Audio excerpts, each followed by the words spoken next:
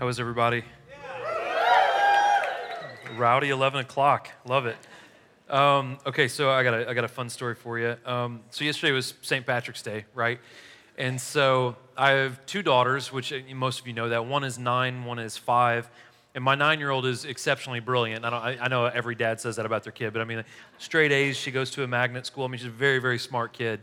And oftentimes my kindergartner, she's about to be in first grade, my kindergartner Vi will ask questions about certain things, and Aya always gives her, answers, because she knows everything at 9 years old, so the other day I'm ironing or doing something in the bedroom, and they're talking about St. Patrick's Day, and Vi's like, what is St. Patrick's Day? And Aya, she goes, well, it's about the missionary St. Patrick who took the gospel to Ireland. And I'm like, wow, that's actually really impressive. And then she kept going on. She goes, to share the news of Jesus with the leprechauns. and I was like, because leprechauns need the Lord too, right? So I didn't correct her. I was just like, she's 9 years old. I want her to still believe that there's leprechauns, right? So it was so cute though. Like our conversations with your kids are so interesting sometimes. But anyways, we are in the book of Acts. If you've never been to the church, we've been in this book for quite a while now. I don't know how many months now, 6 or 7, or it all blurs together over time, right? So we've been in it for a long time. We're in chapter 18, though, today. And I don't have time to catch you all the way up to chapter 18, but let me give you kind of just a real brief synopsis of where we are. So the book of Acts is the book of the Bible about the birth of the church, right? So after the Gospels, Matthew, Mark, Luke, and John, we have the book of Acts, and it's the men and women who follow Christ going out all over the world and sharing the message of Christ with people who hadn't heard it yet, okay? And so at this point in the story, we've been following a guy named Paul, and we're pretty much going to be following Paul from here on out. Like the rest of Acts kind of revolves and circles around Paul, okay? So he's already been through one missionary trip. We're in the middle of his second missionary trip. He's gone all the way from what is modern-day Turkey, the southeastern side, all the way across Turkey. He's crossed the Aegean Sea into North Greece, planted a bunch of churches in North Greece.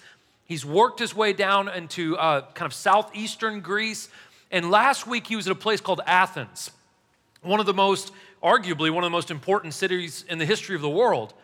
And we found Paul sitting here teaching right next to the Parthenon, right up the hill from the Agora, which was the Greek marketplace, to the most influential, affluential people in Greece, right? And so you find him talking about Jesus on Mars Hill. Maybe you've heard that term before, on Mars Hill. But we talked about last week a couple of different things. In Greece were many idols. They say more idols than there were human beings. And so we talked about last week, do we have idols?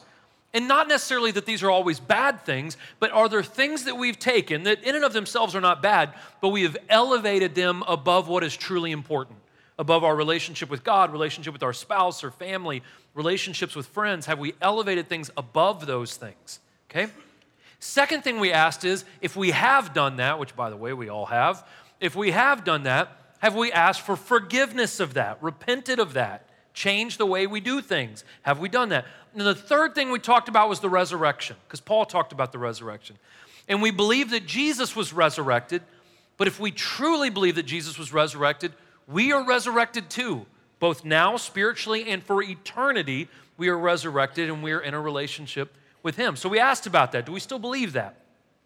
Now this week, we're going to do all of chapter 18, and it's very straightforward. There's nothing super deep about this, or there's no huge metaphors you can really pull out. It's a really, really straightforward chapter. But here's what I hope to do with it. As we go through this chapter, we're going to meet 3 new people that are extremely important to the Christian faith. A woman named Priscilla, her husband Aquila, I wish my wife and I's named rhymed, but anyways, and then a third individual named Apollos. Now, what we're going to take from meeting these 3 is we're going to take out some fundamental things that made them effective. And we're going to see if we have those things in our life because we need them in order for us to be effective Christians. Okay, that's what we're going to talk about. Very straightforward today, but at the end, we'll tie it all together, and hopefully it'll encourage you and kind of bring some things together for you. Okay, so you should have a notes handout in front of you.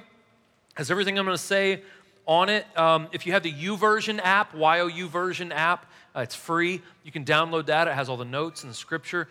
We're waiting on Apple to give us a go-ahead for our app. We have to wait for them to approve our little logo. So if you know Tim Cook, just give him a call and be like, hey, hurry up and get that app thing done for the experience. He'll know exactly what you're talking about. And because we're waiting on our app to be done. It's done. We just need Apple's approval. So anyways, and then if you have a Bible, 5th book of the New Testament, 18th chapter, and we're going to do the whole thing, okay? So I'm going to pray. We'll get done a little bit early, hopefully, and you guys can enjoy the rest of your Sunday, all right? Okay. Lord Jesus, God, we love you. We thank you, Lord. Thank you so much for this church, God, for people that can laugh and we can have a good time. But Lord, when we need to get serious, we can get serious as well. Thank you for that. Thank you for the opportunity to say what we're saying today and the freedom we have in this great nation to be able to speak freely about you. God, we pray, Lord, that you bless every church in our community. Bless all the great nonprofits that we work with, especially Stepping Stones that we're working with this month, God. Lord, keep your hand on all of us. Lord, let us be open-minded today. Let us be honest today. If there's anyone in this room who's not a believer, which I imagine there are, God, I pray, Lord, that they come in open-minded and that they feel welcome and comfortable, Lord. God, we pray that this honors you today. And we pray, Lord, that everyone in this room is blessed by your word. We love you and we thank you and we praise you. In Jesus' name, amen. All right, ladies and gentlemen, chapter 18. I'm going to read a little bit. I will do my best to break it down, and we'll see where the Lord takes us, okay? So after this, Paul left Athens and went to Corinth. When he found a Jew named Aquila, a native of Pontus, he had recently come from Italy with his wife Priscilla because Claudius had ordered all the Jews to leave Rome. Paul came to them, and since they were of the same occupation, tent makers by trade, he stayed with them and worked. He reasoned in the synagogue every Sabbath and tried to persuade both Jews and Greeks. Okay, so if you haven't been with us, before I get too deep into this, let me kind of show you where we are, all right? So on Paul's second trip, he starts off in what is modern-day southeastern Turkey. I know it says Syria there. Nowadays it is southeastern Turkey. He starts there in a city called Antioch, his hometown. Travels all the way across, that red line at the top, travels all the way across to what is modern-day Europe, North Greece, works his way down. You see, last week we were in Athens, right there on kind of the eastern coast a little bit of South Greece. Now we go west a little bit to the city of Corinth, okay? That's where we're hanging out this week. Now, this city, after he leaves Athens, goes a little bit west, the city of Corinth was very important. It was a trade city. It was a big city. It was very cultural, a lot of different things. And he meets a couple there, a Jewish couple, who is very, very successful and wealthy from making tents, right? It's a couple named Aquila and Priscilla, and they owned a tent and leather making company, right? Like a firm. They had locations in Rome, in Corinth, and in Ephesus. Very successful. And so Paul also made tents to supplement his income. So he met this couple. They had a lot in common, and they got to become really, really good friends, as we'll talk about later. Now, the woman, Priscilla, she stands out. Now, there are a lot of phenomenal female leaders in the New Testament, but of all the female leaders in the New Testament, this one stands out. She's quite remarkable. Her and her husband are mentioned 6 times, I believe, in the book of Acts in the New Testament. And 4 of those 6 times, she is mentioned before her husband because she had a lot of impact on the church in the early days, right? So she's always mentioned with her husband. They're a team. They're both very knowledgeable. They're both very, very mature in their faith. When Paul met them, they were already Christians, very mature Christians. So Paul might have sought them out for guidance, for help, for mentorship from this older couple, okay? So he finds them out. And their spiritual connection and their occupational connection lasted a lifetime until Paul was murdered. And so Paul often spoke about his secular trade, right? What he did for a living besides teaching the gospel. And so what he and Priscilla and Aquila saw is that the marketplace was an opportunity to share their faith. that Christians need to be in the marketplace. They need to be in retail and in business and different kinds of occupations so people in those places can hear about Jesus. So what that means is this: there's no off time for the Christian. Just because you may not work in a church doesn't mean that you're exempt from doing the work of the church. Paul says there's no dividing line between the quote-unquote professionals, right, and the normal Christians. There's no difference. God's commission to share the gospel, God's commission to serve the community and love people is not solely the responsibility of the guy on stage, right, or the musicians up here. It's all of our responsibilities. Wherever we are, whether we're janitors or accountants or pastors or real estate agents or students, whatever our lot in life is, we are to do it for the glory of God. That's what the Bible says. We're not just working for our occupational boss, we're working for the boss, right? So even if your job is a minimum wage, flipping burgers at Burger King, do that to the best of your abilities with a good attitude, and that honors God, and it will get people's attention. Little side note, if you're working a minimum wage job and you have a good attitude and you work hard, you're not gonna stay at that minimum wage job, because hard work and a good attitude are very hard to come by these days. And I give you my word, someone will notice that, and God will honor you for your good attitude and hard work, and you'll be blessed and you'll get something else. I give you my word. But if wherever we are, whatever our lot is, do the best you can, work hard, have a good attitude, and that glorifies God, and it's a good example of Christ. We also see that it's a team effort. God didn't expect Paul to go out and single-handedly change the world. I mean, he did a lot, but he didn't do it alone. We see in Paul's journey that he was dependent on other people. He depended for financial help from a woman named Lydia, who helped start a church in Philippi. That's where we get the book of Philippians. He had missionary help from Silas and from Timothy and from Barnabas and from other people. And now we see he has mentors in his life, this couple, Aquila and Priscilla, that were friends of his for 16 plus years. So what does that show us, besides it just being a team effort? It shows us that the kingdom of God needs all kinds of people. We need people of different socioeconomic backgrounds. We need people of different colors and nationalities, different skills, all kinds of things. We pull that together, and when we work as a team, we advance the kingdom of God a lot better than if we're a lone ranger. We're not meant to be a lone ranger. We're meant to be community. And when we pull the resources of a community together, we're much more effective at reaching the world around us, okay? Modern picture of Corinth. Isn't that pretty? So when Silas and Timothy arrived from Macedonia, Paul devoted himself to preaching the word and testified to the Jews that Jesus is the Messiah. When they resisted and blasphemed, he shook out his clothes and told them, "Your blood is on your heads. I am innocent. From now on, I will go to the Gentiles." So he left there and went to the house of a man named Titius Justus, a worshiper of God, whose house was next door to the synagogue. Crispus, the leader of the synagogue, believed in the Lord along with his whole household. And many of the Corinthians, when they heard, believed and were baptized.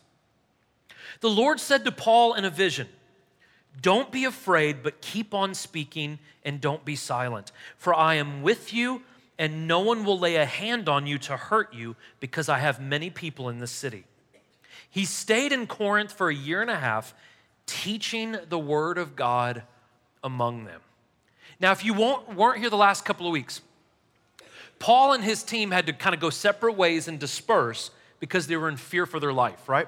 So they reunited in Corinth, and his teammates, Silas and Timothy, brought some really good news. They said, "Hey, Paul, the church in Philippi, doing awesome. The church in Thessalonica, doing awesome. And by the way, the church in Philippi raised money, and here's some money for you so you don't have to focus so much on making tents. You can go out and share the gospel in Corinth." Now, what does that show us?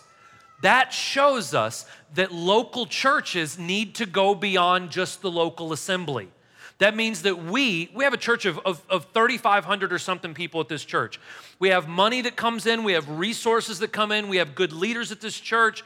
So what a church like ours is called to do is not just focus on ourselves like a lot of churches do, right? It's just about our congregation.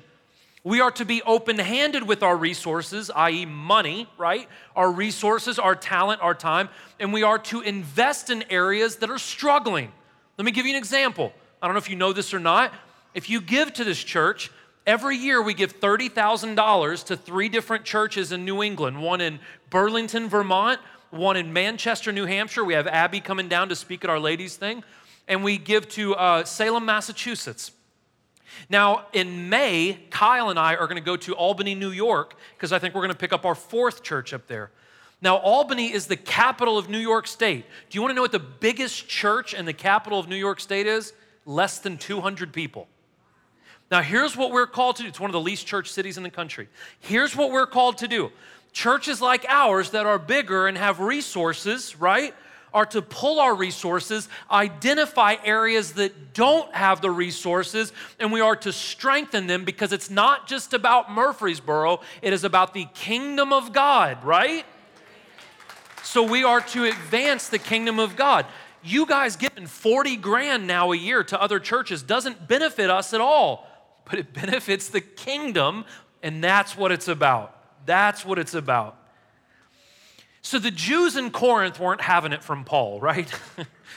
So Paul is teaching the word of God, he's teaching about Jesus, and the Jews aren't digging it. So after sharing the gospel with the Jews in Corinth, they blaspheme Jesus, they resist Jesus. Paul shakes his clothes and says, I'm done with you guys, right? And this was Jewish symbolism. The whole shaking of the clothes things basically says, I'm moving on. And so what we learn from that is this: we're not responsible for people's responses. We're just responsible for planting the seed of the gospel, for watering the seed, cultivating it, but the Bible says only God can make things grow. So we are to present the gospel, love people, but if they don't want to hear it, we need to find someone who does want to hear it. And we need to move on, and that's what Paul does. So he moves on to the Gentiles, the non-Jews, right? After proclaiming that he's innocent, your blood is on your guy's hands, he meets a guy named Titius Justus. And this guy owns a house right next door to the synagogue. I find this funny, though it probably shouldn't be, right? So he converts this guy that's right next to the synagogue, and the first Christian church in Corinth is right next door to the people that hate Paul. Not only is it right next door to the people who hate Paul, the leader of the synagogue, the rabbi, becomes a Christian and converts. So they really hate Paul, right? They're not a fan of Paul at all. So not only did the church in Corinth start right next to the synagogue, the leader of the synagogue came over and started worshiping with the Christians. So, not just the leader of the synagogue, it says that a lot of prominent people in Corinth converted. Business owners, politicians, leaders in the community, all these different people started coming to Christ.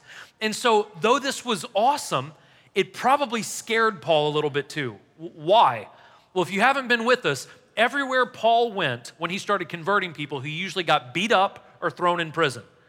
So all these prominent people start converting to Christianity, and he's like, it's coming, right? Someone's gonna beat me up or throw me in jail. And so one night, he goes to bed, he's probably thinking these thoughts, and it says that he gets a vision at night from God. And Jesus shows up and says, Paul, you're gonna be okay. No one's gonna lay a hand on you because I have a lot of people who are gonna be followers in this town. And so Jesus told Paul his foreknowledge. You're gonna be successful here. It's gonna be good. Don't worry about it. Just keep on doing what you're doing. And what Jesus needed to teach Paul in that moment, and you and I need to hear this, God is not gonna lead us somewhere just for us to fail. It's not what God does. So here's the thing.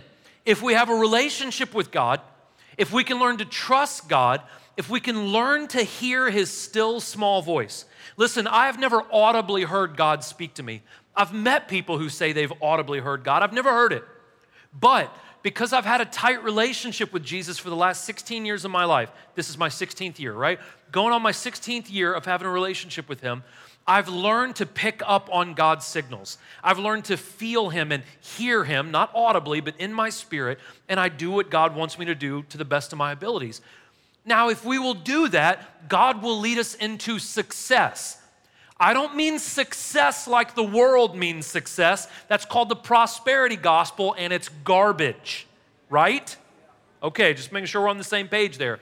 If anyone ever tells you that you become a Christian, you become wealthy and everything's easy, make sure your wallet's still in your back pocket, okay? Because that's typically probably what they're after.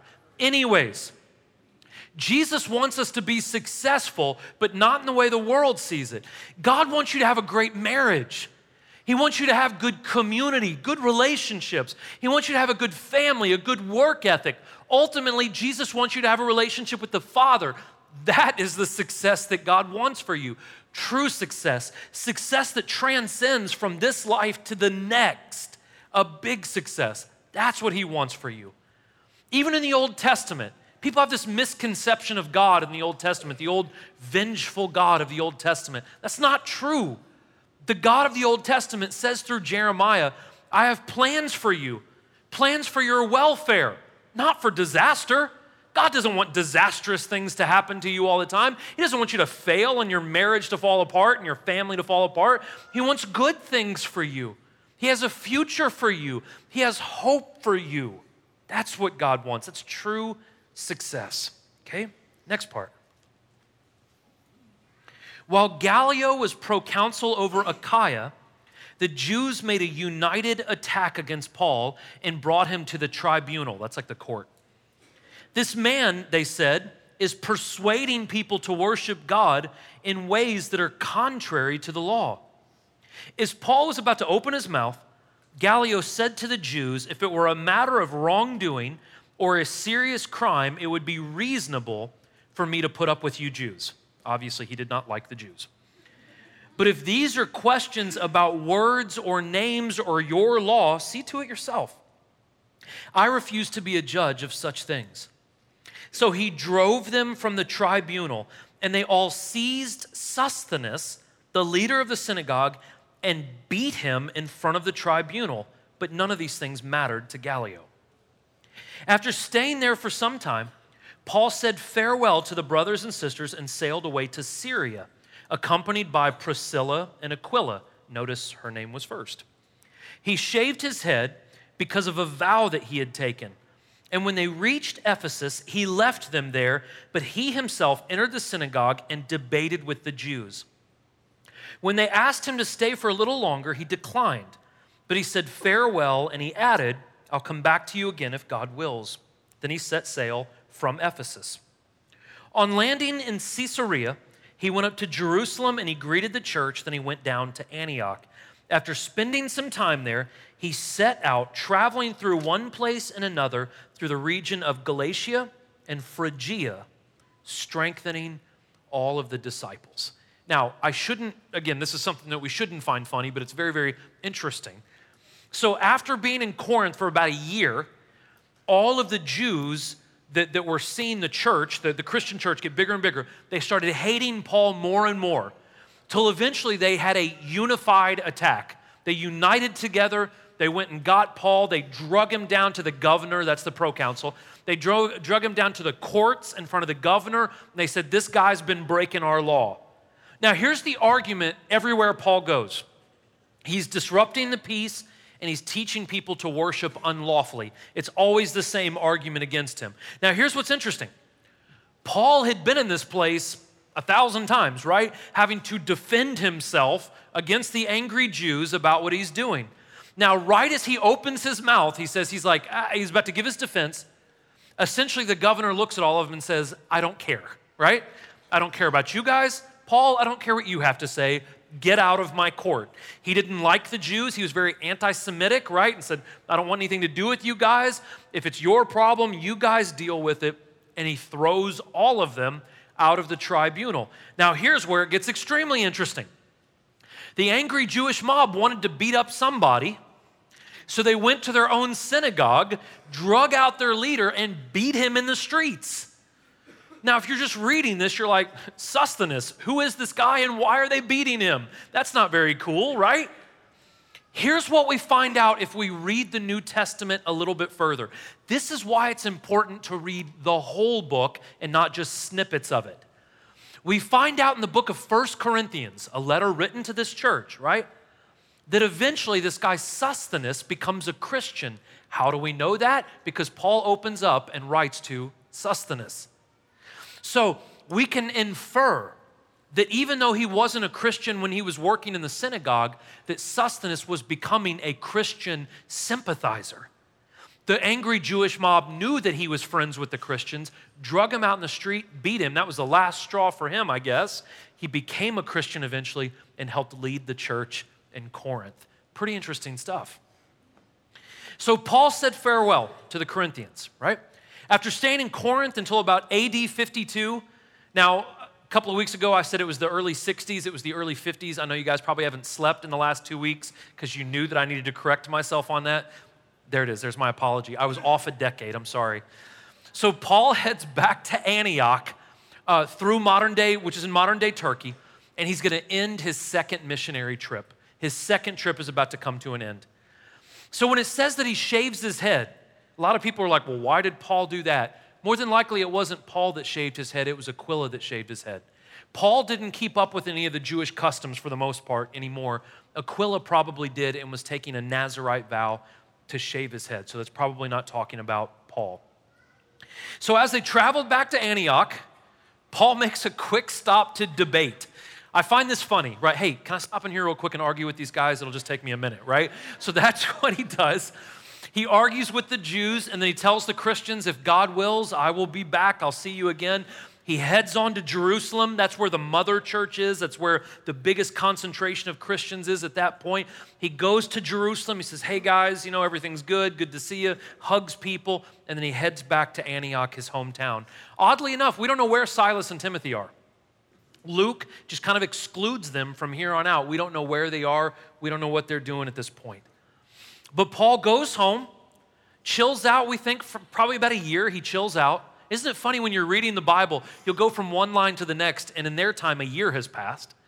But he chills out for about a year. He's going to leave. He's going to travel 1,500 miles to Ephesus, which is on the other side of Turkey in Asia Minor. He's going to go over there, and he's going to hang out with his friends, Aquila and Priscilla, where they've set up their shop, okay? All right, last part. We're going to meet one more person, and we'll tie all this back together.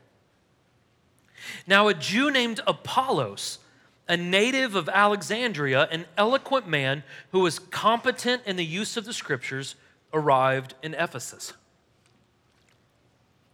He had been instructed in the way of the Lord, and being fervent in spirit, he was speaking and teaching accurately about Jesus, although he only knew of John's baptism.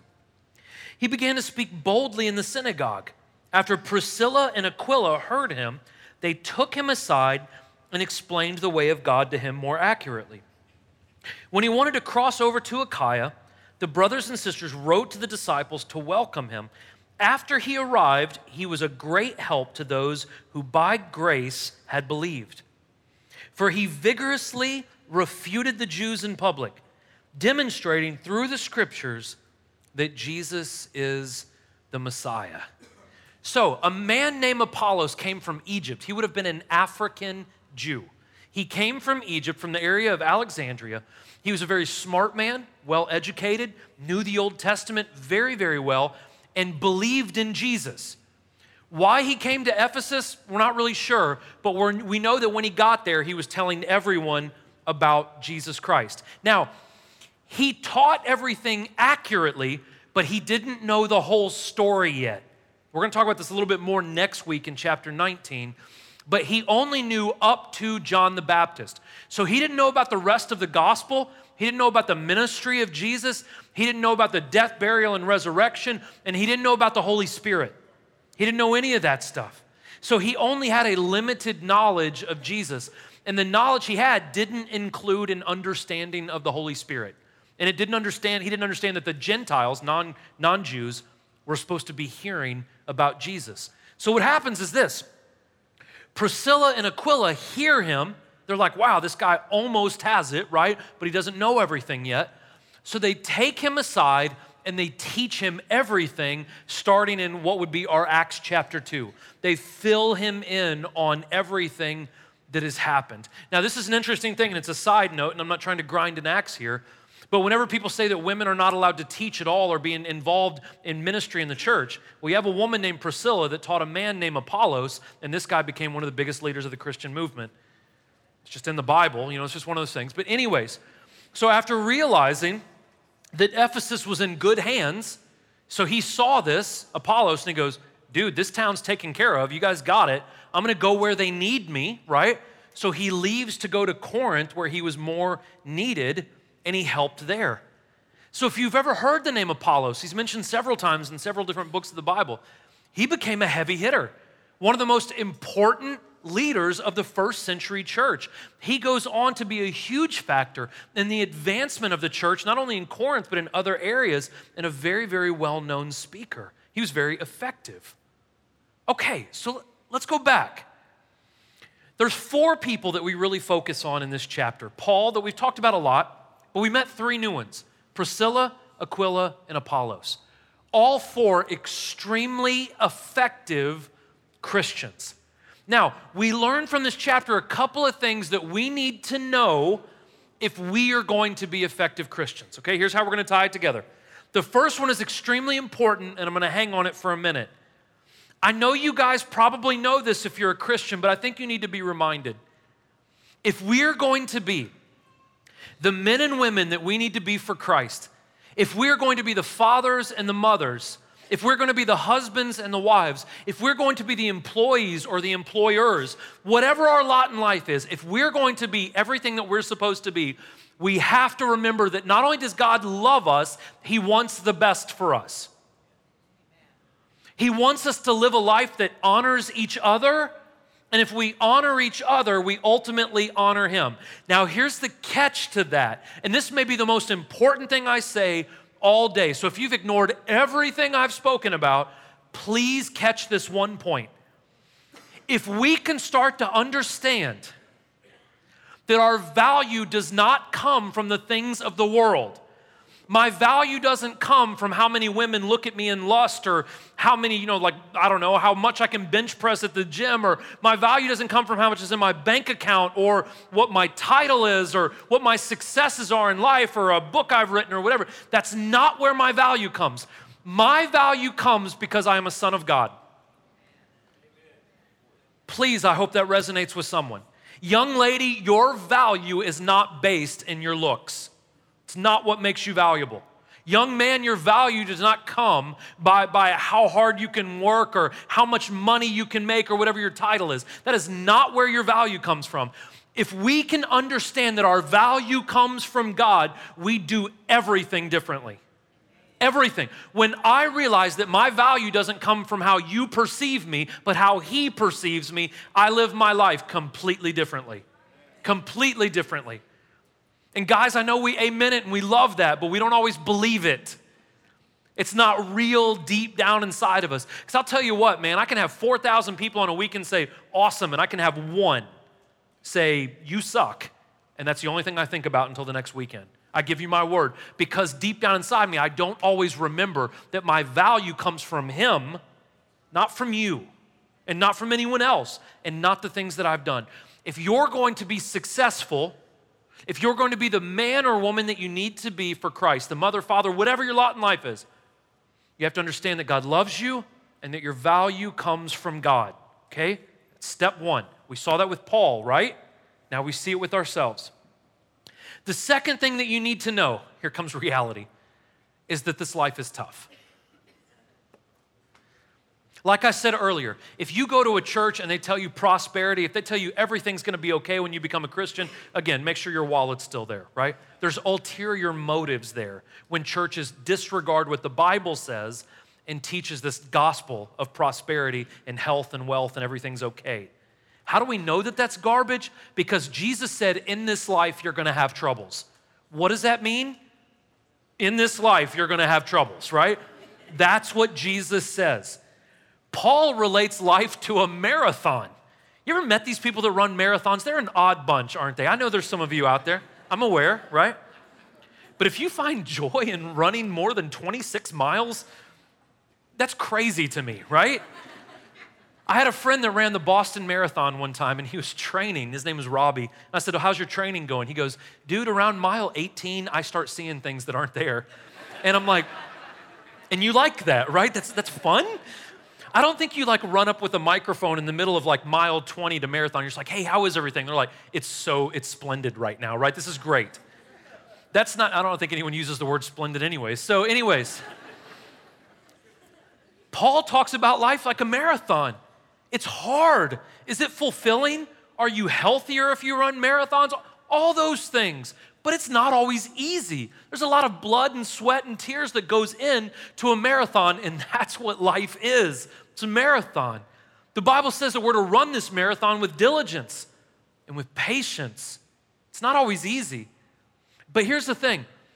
If we have anything of value, it takes work. That's why everyone doesn't start a small business, because it takes work. It's hard. There's a lot of time that's sacrificed.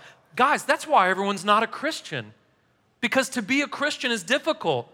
It takes a lot of sacrifice. It takes a lot of dedication. It takes time. It takes energy. It takes us being willing to lay everything on the line for something else. It's hard. But guys, anything that is worth anything is going to be work. And with the inheritance that we get, our life is a blip on the map in the scale of eternity.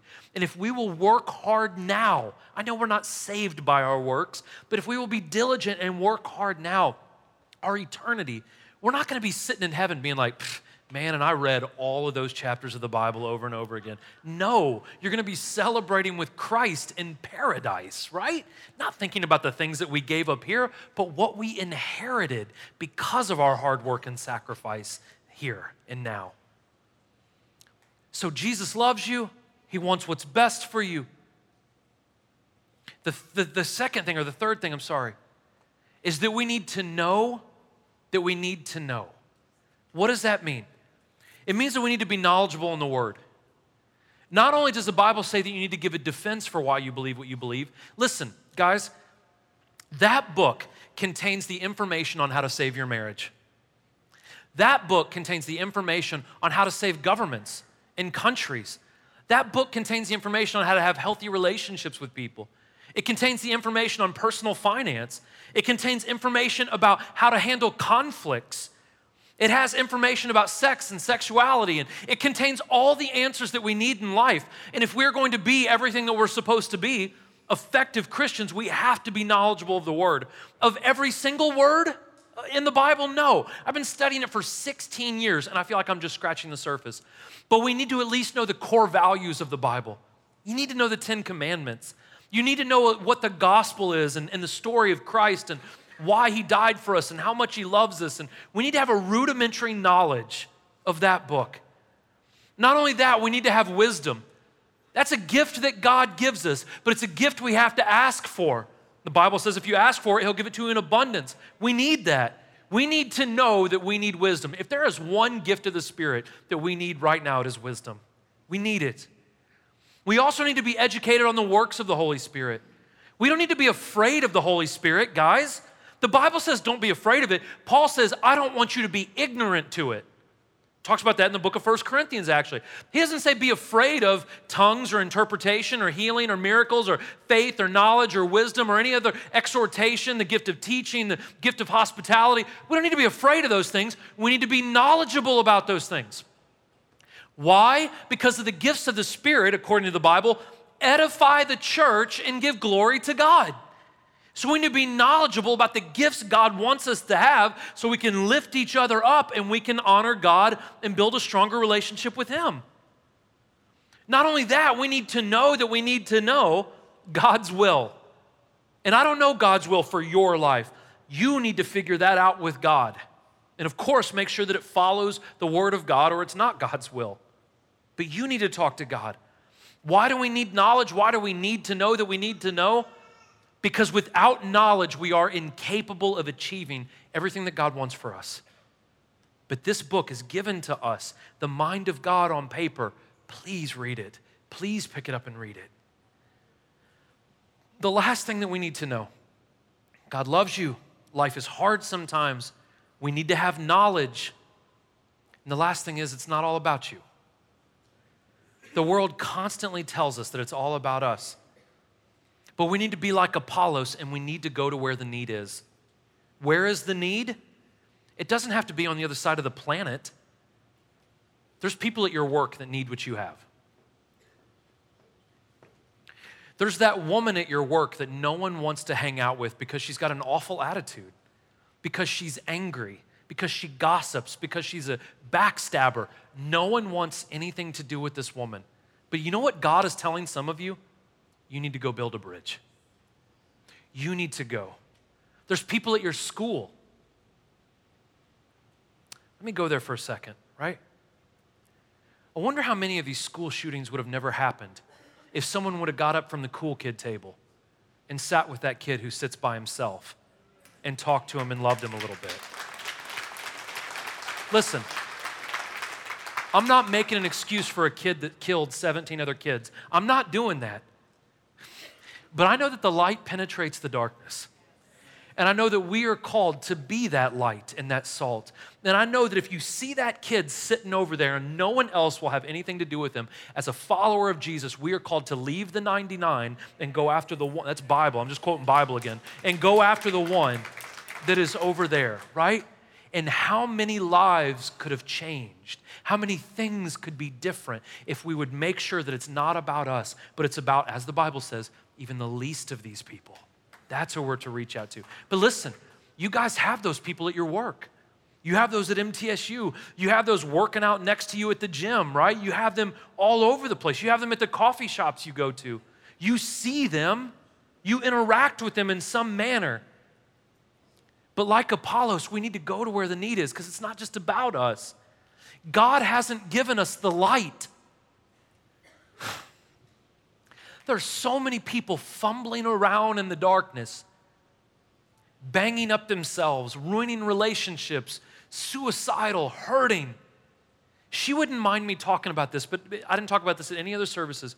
But a friend of mine came in from Tallahassee, Florida. Her family used to come to church here. Listen, and I'm not trying to be emotional or whatever today. She had a 15-year-old daughter that was picked fetal alcohol syndrome. And she got picked on a lot. So this little 15-year-old girl 3 years ago hung herself in the backyard. Her dad had to climb up into a tree and cut the rope where her daughter hung. I wish somebody would have reached out. We don't know what the results would have been, but instead of people who probably claimed to be Christians picking on her, if some kids would have gone and sat with her at the lunch table, right? If someone would have reached out, how would a family's dynamics would have been completely changed and altered? So I know it's uncomfortable sometimes, but Jesus said, I didn't give you the light so you could cover it up. I gave you the light so you could let it shine, so you could do good deeds for other people. Are we saved by those good deeds? No, but we've been saved, which should make us want to go do good deeds. How many times I've spit in the face of God, yet He still loved me, and He still went after me, and He still saved me. So when I look at that person on the other side of the building that I just don't have anything in common with, and quite frankly, I may not even like those people, how many times has God extended His arm to me, and He says, Corey, you now go and extend your arm to them. Show the grace to them that I've shown you. That's what we're called to do. To let our light shine, to do good deeds, because it can save their soul and it gives glory to our Father in heaven. We don't do it so everyone can talk about how good we are, take a picture of me feeding a homeless person so everyone thinks I'm so wonderful. It's not about that. It's about that if we love Christ, we should also love people. And when we love people, it honors God. You know what God says one time throughout the Word? How in the world can you say that you love a God that you don't see when you don't even love the people around you that you can see? We cannot be Christians and not love people. They don't go together. Jesus even said there's two commands that you need to follow. Love God first, put Him first, and He says the second one is very, very similar. Love your neighbor. Similar. Listen. You need to know that God loves you. There's someone in this room that needs to hear the simple lesson that God just loves you. He adores you. God has created hundreds of billions of galaxies. And in this vast universe, he cares more about you than everything else. He loves you. You need to hear that. You also need to know that this is going to be a hard road to walk. It's not always easy, but God is with you and you will make it as long as you're with him. You need to be knowledgeable about your faith because everything's at stake. You need to be knowledgeable.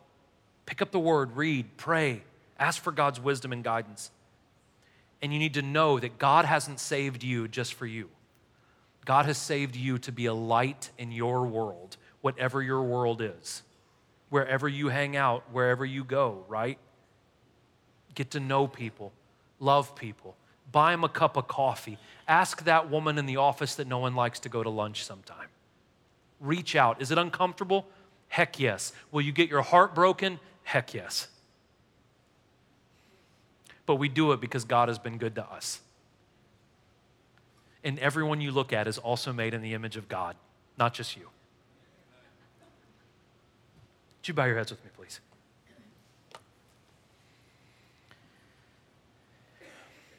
Hey, all around us we have communion. If you ever forget how much God loves you, God gave his only son while we were still sinners. While you were doing the worst thing you've ever done, God still gave his only son for you. There's communion all the way around us wherever you see a lamp. There's bread and there's juice, and that symbolizes the body and blood of Jesus Christ. Everyone is welcome to take that, to remember, to reflect, to honor God. Before you do that, though, you have to ask Jesus to forgive you of your sins. It's the only prerequisite. There's also a lot of men and women up here at the front. If you need prayer for anything, I want to encourage you. Don't be afraid of that. Don't be embarrassed by that. All of us need prayer. All of us need community. Let these men and women pray for you, please. As your heads are bowed and your eyes are closed, if there's any non-believers in this room, which I dare say there are, it may sound cheesy and you may not even believe it, but I feel the need to tell you, there is a God that loves you. He loves you so much that he sacrificed his only son for you. That's the truth. Maybe there's some Christians in this room that need to be reminded of that. You are the apple of God's eye. He knows every hair on your head, every move you've ever made, and he loves you. He loves you. Lord Jesus, God, we thank you. We praise you, God. I pray, Lord, that we can take this knowledge that we received today and that we can apply it to our lives, God. Lord, for everyone in this room, I pray that you bless them, keep them safe, give them strength. For any non-believers in this room, I pray that they felt welcomed and invited and that they'll come back. Lord, we pray that today has brought you honor. We pray, God, that it has blessed you, God, in some way, that you're proud of us. And we pray, God, that we can go out into our city and be the light that we need to be. Lord, we love you and we thank you, God. It's in your name that we pray. In Jesus' name, amen. Thank you, guys. You're welcome to help yourself.